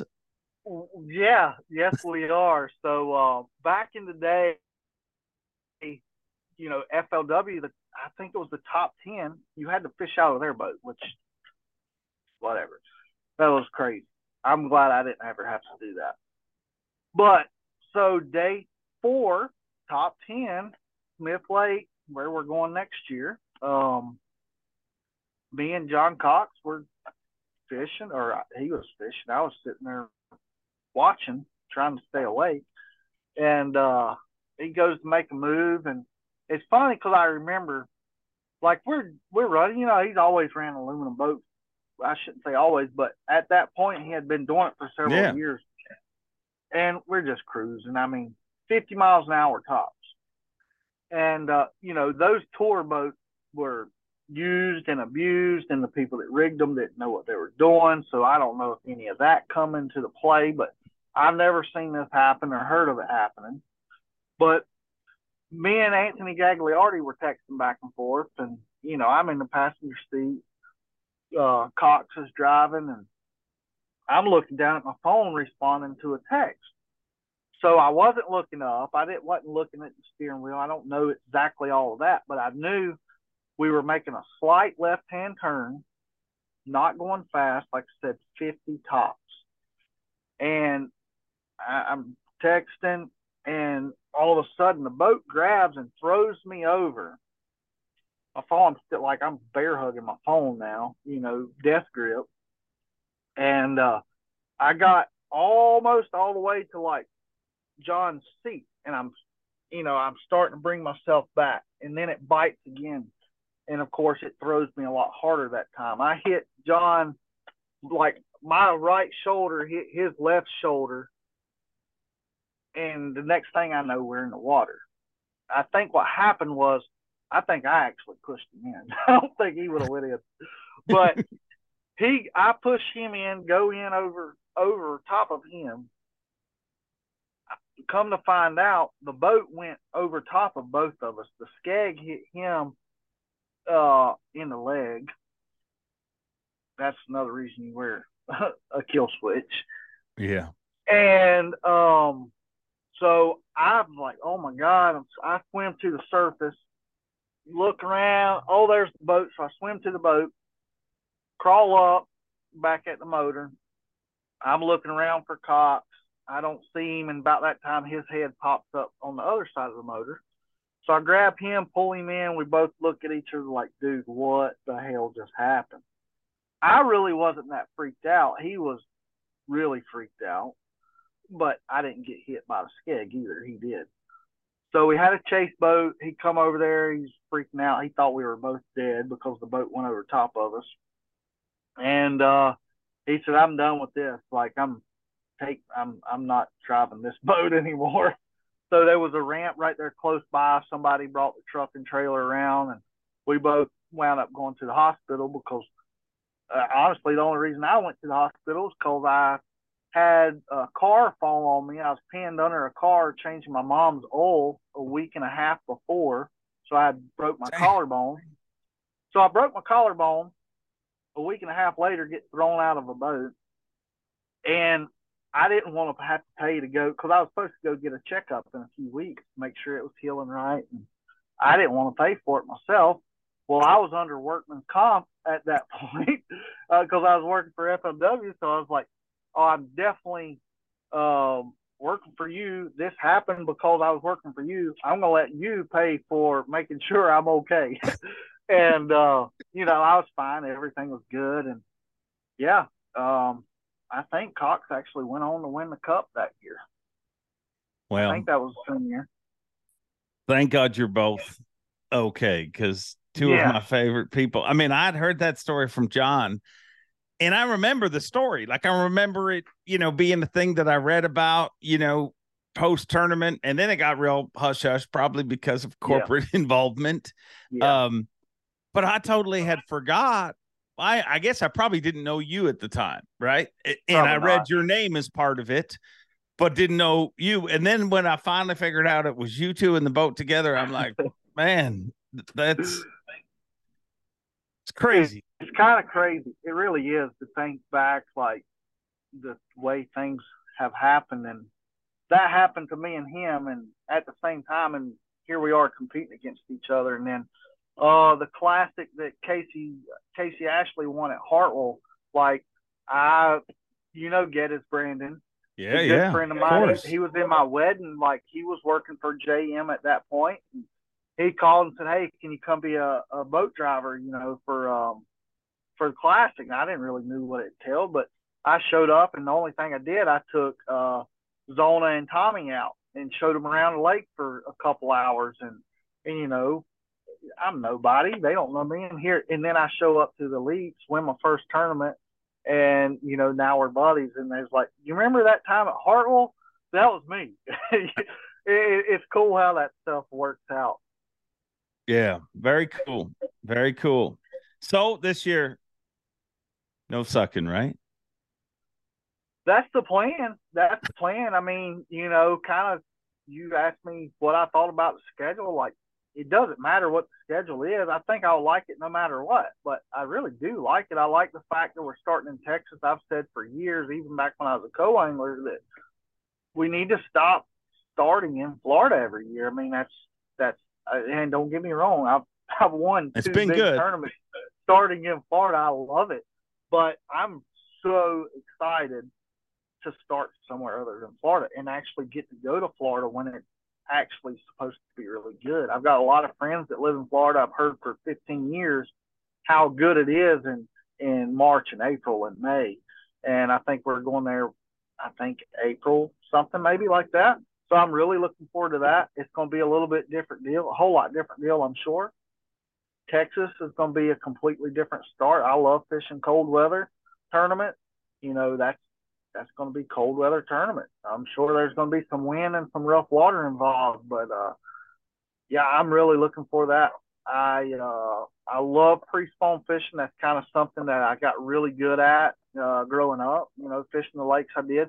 Of course, they're completely different style of lakes, but it's still pre-spawn. I love that cold water cranking deal. A lot of things. I'm really looking forward to that. Sounds good. And I get to sleep in my own bed again on the greatest lake in the Southeast. But a much different finish this time. I hope so. God, I hope so. It needs to be a lot better, at least. Make sure you call Lee Livesey and let him know that Lake Fork might be the best lake in the South Central, but Lake Murray is definitely the best in the Southeast. See, the thing I like about you, dude, is you'll walk on the stage at Lake Fork and piss everybody off in East Texas. Like, all of Texas wanted you. But you don't back down. Like, and a more sane person would, I'm never talking about Lake Fork for the rest of my life. But you stick. You're a man of your word. I say what I think, and at times in my life it has got me into trouble. There'll be more times in my life that'll get me in trouble, but the whole deal is just a big joke, really. Yeah. And but no, I mean, if I say it, I mean it. I really do. Now, there may be things I'm joking about, like the whole Lake Fork deal, and I know I've told you, at least personally. I don't know publicly. I know I've told it publicly before. I don't know where, but the whole deal with the Lake Fork thing, it's a phenomenal lake. I mean, it truly is probably the best largemouth lake in the country. But in my eyes, it's not a tournament lake. Yes, there's been a lot of elite tournaments there. There's been other tournaments there. But in my eyes, Bryan knew, that's the only person I can speak for, it's not a tournament lake. And I'm not hating on Bass for going there. I'm not hating because we're going there. But I do know that there's no way you can be 100% accurate when you have 100 different scales weighing on the water. If you catch a world record fish and you weigh it on the water, it'll never be certified because it has to be on dry land. And You can go back and watch any of the footage. I know you've seen it. I know you've heard it. I know I've told you this before, but every one of us weighing those fish, there was very few of them that actually ever settled. And it's just not, if I finish second, or let's say I win and you finish second and I beat you by 1 ounce, 2 ounces, 4 ounces. Did I win or did you win? On paper, I won. I got the check. I got the trophy, but realistically, you very well may have won that tournament. And not only that, and this is the side that like a lot of people probably won't talk about, but it is a reality. Like there is a chance that you could cheat 100%. You know, you get somebody in your boat. I get a big Bryan News fan. Oh, this is my favorite angler in the world. Like I want him to win this tournament. And I go catch 14 pounds, and I mean, he could put down that, you know, if me and him wanted to, not saying I would ever, or not saying anybody else on the elites would ever do this, you could cheat up and down with that deal, with that format. And I just don't like that opportunity being there. So that's it's not like fork. It's the catch, weigh, and release. Yes. 100%. 100%. Yeah, no, Lake Fork's awesome. It does suck that you have to deal with a lot of the stuff you have to deal with there. But no, Lake Fork truly is awesome. But I'm going to talk trash about it till the day I die, just because. Well, I mean, that makes it fun, though, too. I mean, I as a big wrestling fan growing up, I love it when the crowd boos somebody. And and I mean, the only person probably got booed louder than you that day, and it didn't happen that day, but was at this year's Classic when I don't know if you noticed this, but like it was shocking how deafening the boos were. Canterbury weighs in. He's very close to winning the Bassmaster Classic. You know what I mean? Like loaded the hot seat, and I forget where he finished, third, fourth, somewhere right there. And does his speech, you know, and I'm like, well, you're going to load our hot seat. And right before he goes to load, he's like, one more thing, roll tide. And all of Tennessee booed him. And I was like, man, that's the first time I've ever seen somebody load the hot seat and get booed on the way to the hot seat. But I think he'll stand by that as well. Yeah, I wonder. No, I'll just leave it alone. I'll just leave it alone. I wish you wouldn't. I mean, generally, the things that people that watch this show really like are the things that people feel they shouldn't say but do say. But you've done a lot of that today, and hey, spiders ain't going to kill themselves. You got a busy day ahead of you, I'm sure. No. I'll give a hint. I'm not going to say it all the way, but I will give a hint. We have talked about Canterbury without saying his name today. Oh, all right. Yeah. All right. I'll let people figure all that out. Yeah. Anyway. The one and only Bryan New. Dude, you're always great to talk to. I appreciate your openness and honesty, and go out and get him in 2024. Don't suck, because it sucks. Yeah, it always sucks to suck. I'm jacked up. I'm excited, but you know, I'm excited to go fish that Open. You know, hopefully win that thing. Number one, to win, and number two, to get in that Classic. Man, I've even before, you know, since I've been on the elite, I've made the Classic every year until this year. I still have that chance to keep that streak alive. I really want to do it. It'll be my fourth Classic, and I think, yeah, it would be my fourth. And man, I love getting things ready for next year. I'm actually right down the street from Newberry, South Carolina right now. I've got 3 more jobs, it looks like, and then I'm going to go stop by the Falcon plant, see how my new boat's coming along. I think my new Yamaha was delivered today. So we're only a couple days away from having a new Falcon.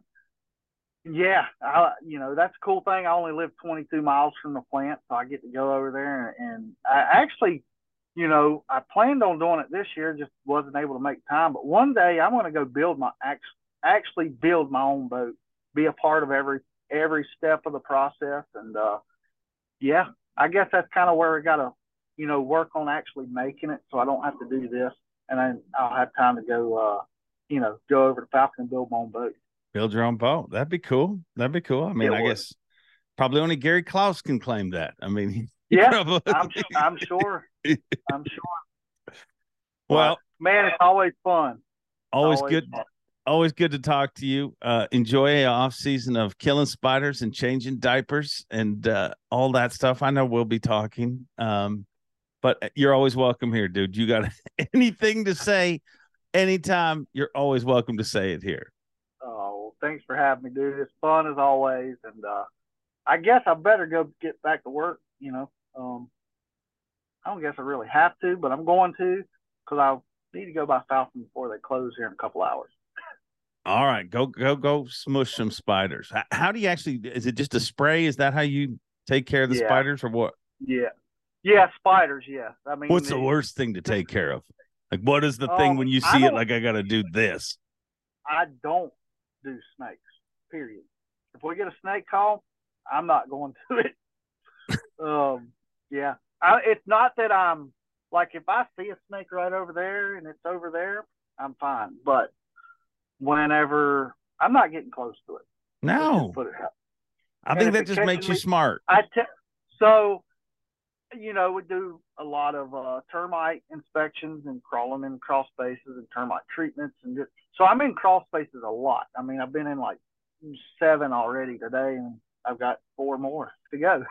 And there's, at least in the South, probably everywhere, but I've only experienced it in the South, there's probably not very many crawl spaces that don't have at least one snake in them. Whether you see them or not is a different story. I don't like snakes. I mean, I live in a country that doesn't have any. I mean, we've got poisonous snakes, but they just kind of make you sick. They're like give you a hangover for a little while. Yeah. I don't have. I don't like them though. I don't like them. Fortunately, I've never seen anything other than a black snake under a house. I'm sure other ones get under there, but as far as while I was under, that's all I've ever seen. Knock on wood. Don't go getting bit by any snakes or anything. And we will chat soon. It's always an adventure with the one and only Bryan New. All right, buddy. See you. I promised you he is always open and always honest, and that was Bryan New. From South Carolina, we travel all the way to Colorado, where we hook up with Jake Latendresse with this week's Jake's Take. The last open up. No, I'm an idiot. See, I can't do this. I'm bad at this job. The third last open, I guess, was this past weekend in Watts Bar. On Watts Bar, not in it, but I mean, you can say whatever you want. And we have Jake's Take because Jake Latendresse was there. Hopefully you're better at reporting on this event than I am introducing it, Jake. Yeah, we weren't in Watts Bar, but sometimes it felt like it because it was raining so hard. I mean, it was like it was pouring rain on Saturday. And when we saw it coming, that was like the talk of the morning. We all got to the ramp at Watts Bar. Of course, this was out of Kingston, Tennessee, 20 miles from Knoxville. And it was pretty cool having Bobby Lane. There's a bunch of young kids, at the top of the leaderboard. And then you've got Bobby Lane and Ish Monroe making their big comeback into the Bassmaster world. And they were both in the top 10. So I was totally excited to be a part of this whole final day of the Watts Bar Open. Is that why you're wearing the big T hat? No, I'm wearing the big T hat because I'm a huge Tennessee fan. Clearly, if you're wearing it today. Yeah, and I did spend time with my buddy Archer in Knoxville, watched the Tennessee-Florida game and the CSU-CU game and all that stuff. But I ended up buying me some Tennessee apparel and my kids Tennessee apparel while I was there. So yeah, I'm donning the big power T, baby. I'm slowly becoming a college football fan. I mean, at one time on this podcast, I said it was the worst. I'm still a huge NFL fan, but I'm more and more. But here's my question to you before we get into this open. Okay. If I'm a college kid, I don't want to play anywhere other than Colorado. Like, dude, to say one dude can change things. I mean, Deion Sanders, what he's doing is literally changing the history of the game. And dude, if you're a recruit, you're like, well, I want to go there. 100%. And like a lot of people say this is all about him. I've actually talked to some students that go to CU. I live 50 miles from Boulder, and I know parents in my neighborhood that have children that go there, and they're like, yeah, I don't know about Deion. He's making this all about him. But at the end of the day, if you're recruiting top recruits out of high school or even the transfer portal, you do make it all about you as the head coach, because at the end of the day, I believe that he's making this about the young men that he's facilitating into life, and he's teaching them how to work hard, how to be a professional, how to present yourself in front of a camera, how to deal with the limelight, the pressure, all that stuff. And I think as a dad, I mean, I would want my son to play for Deion Sanders, man. He's Yeah. cool. I No, like it. It is awesome. He talked on game day. Actually, I guess he tried to come to Auburn, which is like he wanted to be right in the middle of it. And I mean, they ended up hiring Hugh Freeze over Deion Sanders. Good job. Steve Kennedy. Again, I don't know much about college sports, so I do not want to tiptoe my feet into that battle, but it's amazing to watch from the outside. But tell me about the Open, because the other thing that's amazing is the kid that won this. Zona likes to talk about people being his spirit animal and stuff. I do not know Tyler Williams at all. I mean, I literally texted him this morning on Instagram to tell him congratulations. Don't know him at all. But from what I've seen of him, he may be my spirit animal. I mean, if I made the Elite Series or won a Bass tournament, I mean, dude is a train wreck, but a wonderful train wreck. So he told me at the ramp before takeoff, it was like an hour before takeoff, and I walked down there just to say hey to everyone and introduce myself. And he told me, I said, how'd it go yesterday? He said, well, it was kind of tough because he had some sort of power electrical issue in his boat the night before. He plugged his boat in to charge all of his batteries. When he got to the boat ramp on Saturday morning for Championship Saturday, he discovered that none of his batteries charged. So I don't know if it was to conserve battery or what, but I'm sorry, let me back up one day. This was on Friday. His batteries were dead on Friday morning from Thursday night charging. And so he had to manually turn his trolling motor the direction he wanted to go, and had to fish through that adversity all day on Friday, and still made it to Championship Saturday. So that was an interesting little nugget that he gave me, but I didn't really get to interact with him. But I did hear on comm throughout the day that like he was really entertaining. The guys in the studio were saying, oh, this dude's great, man. Let's get him, let's get him some more airtime. He's killing it right now too. So that was pretty cool. Yeah, he was a great champion, and it's cool to see that kind of outward excitement.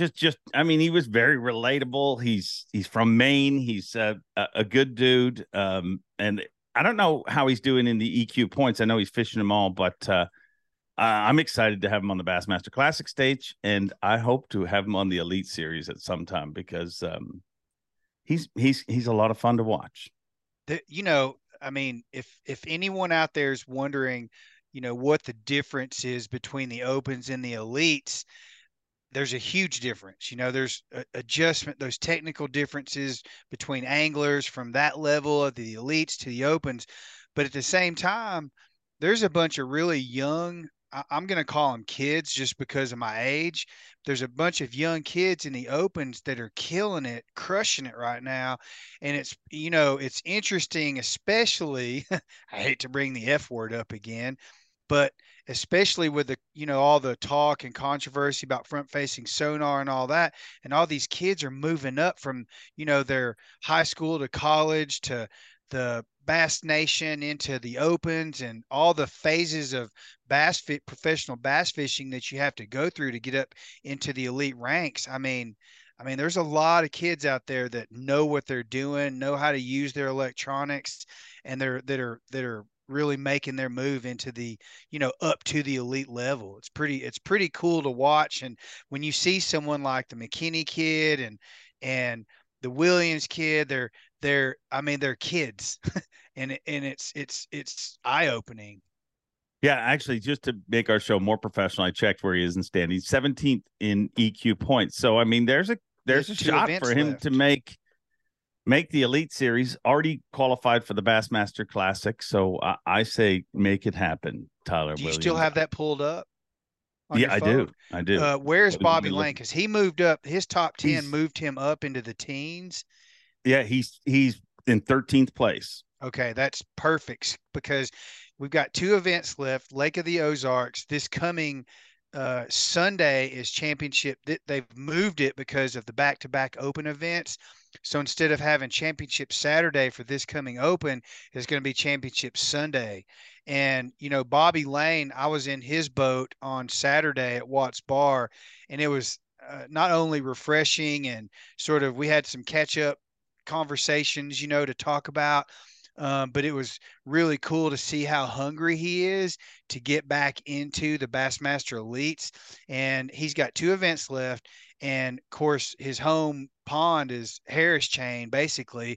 And so, he wants to do well at Lake of the Ozarks. But at the end of the day, if he doesn't, he's got Harris Chain in his back pocket to, make one last big run for a top 9 AOY finish in the opens to qualify for the elites, and he's pumped about it. I mean, he really is truly excited to come back to Bass. I'd love to see it happen for him. And if you look at him, I mean, he's literally 2 spots out right now because in the top 10 is Kenta Kimura. Kenta. Mm-hmm. Kenta's already on the Elite Series. Mm-hmm. So they'll go down to 10th. And your top 10, just for everybody to know, JT Tompkins, John Garrett, Trey McKinney, Kenta Kimura, which, I mean, will finish there, but it will go down another spot. Robert G., Brett Cannon, a incredible Texas angler. Keith Tuma, former Classic qualifier. Wesley Gore, Jacob Bigelow, Kyle Austin, and Logan Parks. That'd be your top 11, I guess, because that's where we go to. Or no, we go to our top 10. Well, Logan was on the show last. Anyways, there's your reporting. That's the most official we're going to get on this show. But Kenta, Kenta had a top 10 on Harris Chain. Was it last year? At the elites, so yeah. He knows Harris Chain, and to me, that's an advantage for someone like Bobby Lane or Logan Parks sitting down there at the bottom of the top 10 or top 15 with 2 events left. Kenta holds a spot for someone else to move up in case they're not in that. It's the top 9, right? Yeah. Top 9 move into the qualify for the elite. So that's kind of an open spot for one of the 10, 11, 12 or 13 place guys to move up one spot. That's what I just said. Do you listen to a damn word? Put that I was hat just on saying, you. I was relating that to Kenta Kimura's top 10 finish at Harris Chain in the elites. Okay. So he does well there. All right. Well, you got anything else for us from this Open? Anything stand out to you? I mean, you've seen one of the big talked about topics coming into the season was the switch to 9. You got to fish all 9 to qualify. How do you feel?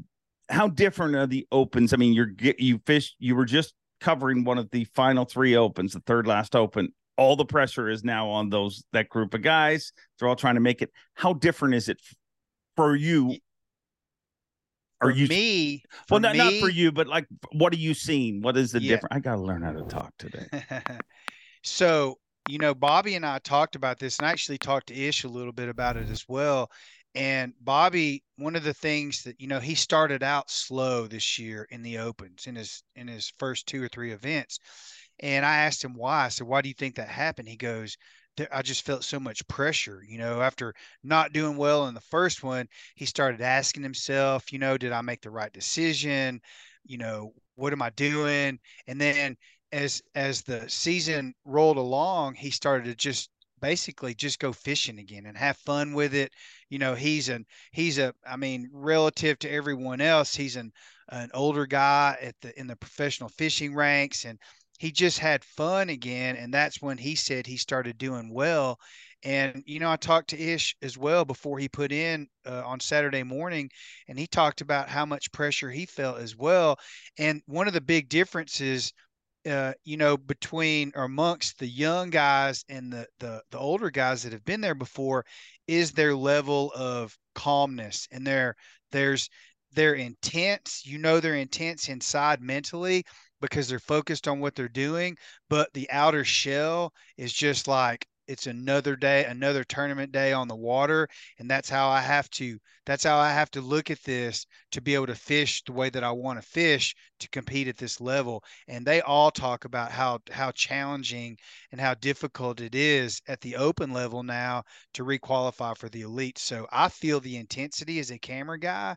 Like when I was in Bobby's boat, I felt like I was covering an elite event. It was that intense. Did he hit you with any lures this time? No, we talked about it though. He almost tried. He had one of those chopos, Uh-huh. and it was hung on a little branch in the water, and he snapped it back, and I saw it coming, and I dodged to my left, and it went over my right shoulder, and we both started laughing. He goes, "You saw that one coming, didn't you?" Chapo uh, will leave a mark. That would leave a mark. yeah, yeah. So yeah, it was fun, man. I had a great time. I love going back to Tennessee, and I'll be at Lake of the Ozarks covering this Sunday, and then in October I'll be at Harris Chain, and I'll be covering the college bracket as well. So I'm more and more personally getting involved and really engaging in these other events that are qualifying events for the classic or the elites, and I enjoy it because I get to see and interact with some of the guys that are going to be in the elites in the near future. So it's pretty cool. You just said you were with Bobby Lane, and then you're like, I get to interact with some of the. You already know those At the people. dock. I Spread. know, but at the Oh, okay. dock, I didn't know TJ, or I didn't know these guys. I know of them. I just don't know them personally. Yeah. Yeah. A lot of them don't wear shoes. A lot of the young anglers, it's a new thing. I mean, Or flip Tyler is the flops. same. And no, but I mean, literally, Yeah. they walk on stage with no shoes. I don't know. Maybe Ott Defoe has done that to our sport or what it is. I mean, Aaron used to not wear shoes at times. So it's happening. But It's the vibe. congrats to Tyler Williams for winning the Bassmaster Open. I look forward to seeing you at the Classic. The main event, Tyler Williams. You get it? Because he's I from do. Maine. Yeah. I don't So know. one of our camera guys, John, I forget his last name, one of the new camera guys that is coming in to help cover some of our events when we don't have enough, when someone has to bail or whatever. He's from Maine. So after the event was over, he found out that Tyler was from Maine. So he was like, you know, he had that in-state camaraderie about that win, and how little you hear about guys from Maine in the professional fishing world. But apparently, there's some good bass fishing, largemouth and smallmouth fishing in Maine. Did you know Yeah. that? Yeah, I did know Yeah, that. I did I know that. know. It just doesn't get a lot of national hype, or you know what I mean? Like, Publicity, there's yeah. not many big events or any that I know of, but Maine's a pretty incredible outdoors state when it comes to all the outdoor Oh anything yeah. outdoors. I Oh mean, yeah. it's pretty awesome, pretty natural, pretty untapped. And are you going to come on? We haven't talked about this, but how about we just have you on for one of these mini Jake takes after each of these opens? Let's do it. The college bracket too. There's a lot to talk about. Yeah. I mean, these people are the future of our sport, so it's worth talking about. Let's do it, man. Come on. All right. All right. I got one more Mini question Jake's for you. take. And I Okay. stole it. I stole it from a podcast that I love. Travis Kelsey and Jason Kelsey have the number one sports podcast in the world. So congrats to them. Wow. New heights. And they argued over this. So I'm going to throw it to you. How many holes does a straw have? One. Is it one or is it two, though? It's one. It's one long hole, because a hole has an entry and an exit, right? Uh-huh. Uh-huh. So it's So you it's go one in the hole, first hole, and you and come what do you out come out? the first hole. It'll blow your mind. I mean, This like I is said, you take the hilarious. straw and you cut it in half. I mean, it's got a lot of holes then. Were you More expecting holes. me to say 2? You were. I mean, some people say 2. I agree with you on the 1, which made this topic crash and burn. But yeah, they argued over it for a long time, and I've talked to some people about it, and they start arguing. But I'm going 1. I'm going 1 with you. But we'll let our What was the context of the? How did that nothing. initiate? It's just a stupid question. It's dumb. Like, how does it? It was just like, how many holes does a straw have? A lot of people will say 2, but it is 1. I mean, if it's, I mean, how many? But how many openings does a tunnel have? 1. But nobody would say 1, right? That's true. It depends. I guess it depends. This is overwhelming. Yeah. There's 1 hole. I mean, the first thing I thought of when I thought of the image of a straw, how many holes does it have, was a tunnel. Thinking, okay, it's just 1 hole. It's 1 in and 1 out. How did I know you'd think it through? Well, let us know what you guys. How many holes does a straw have?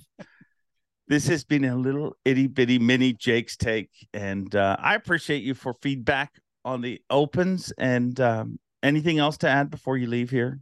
No, but I'll never look at a straw the same again. No, I'm sitting staring at this one like, oh my God, don't do that to me. It'll blow your mind. I mean, it'll mess you up. Jake's Take. Always good to see you, Jake. Thanks, Dave. See you, buddy. You're welcome. So that's it. That's all. We will be back with another one of these next week. Got to thank Bryan New, Jake Latendresse, and thank all of you for tuning in. And we'll see you again. Enjoy being. Have a great week. And as always, Bob Cobb, take it away. Thanks for watching.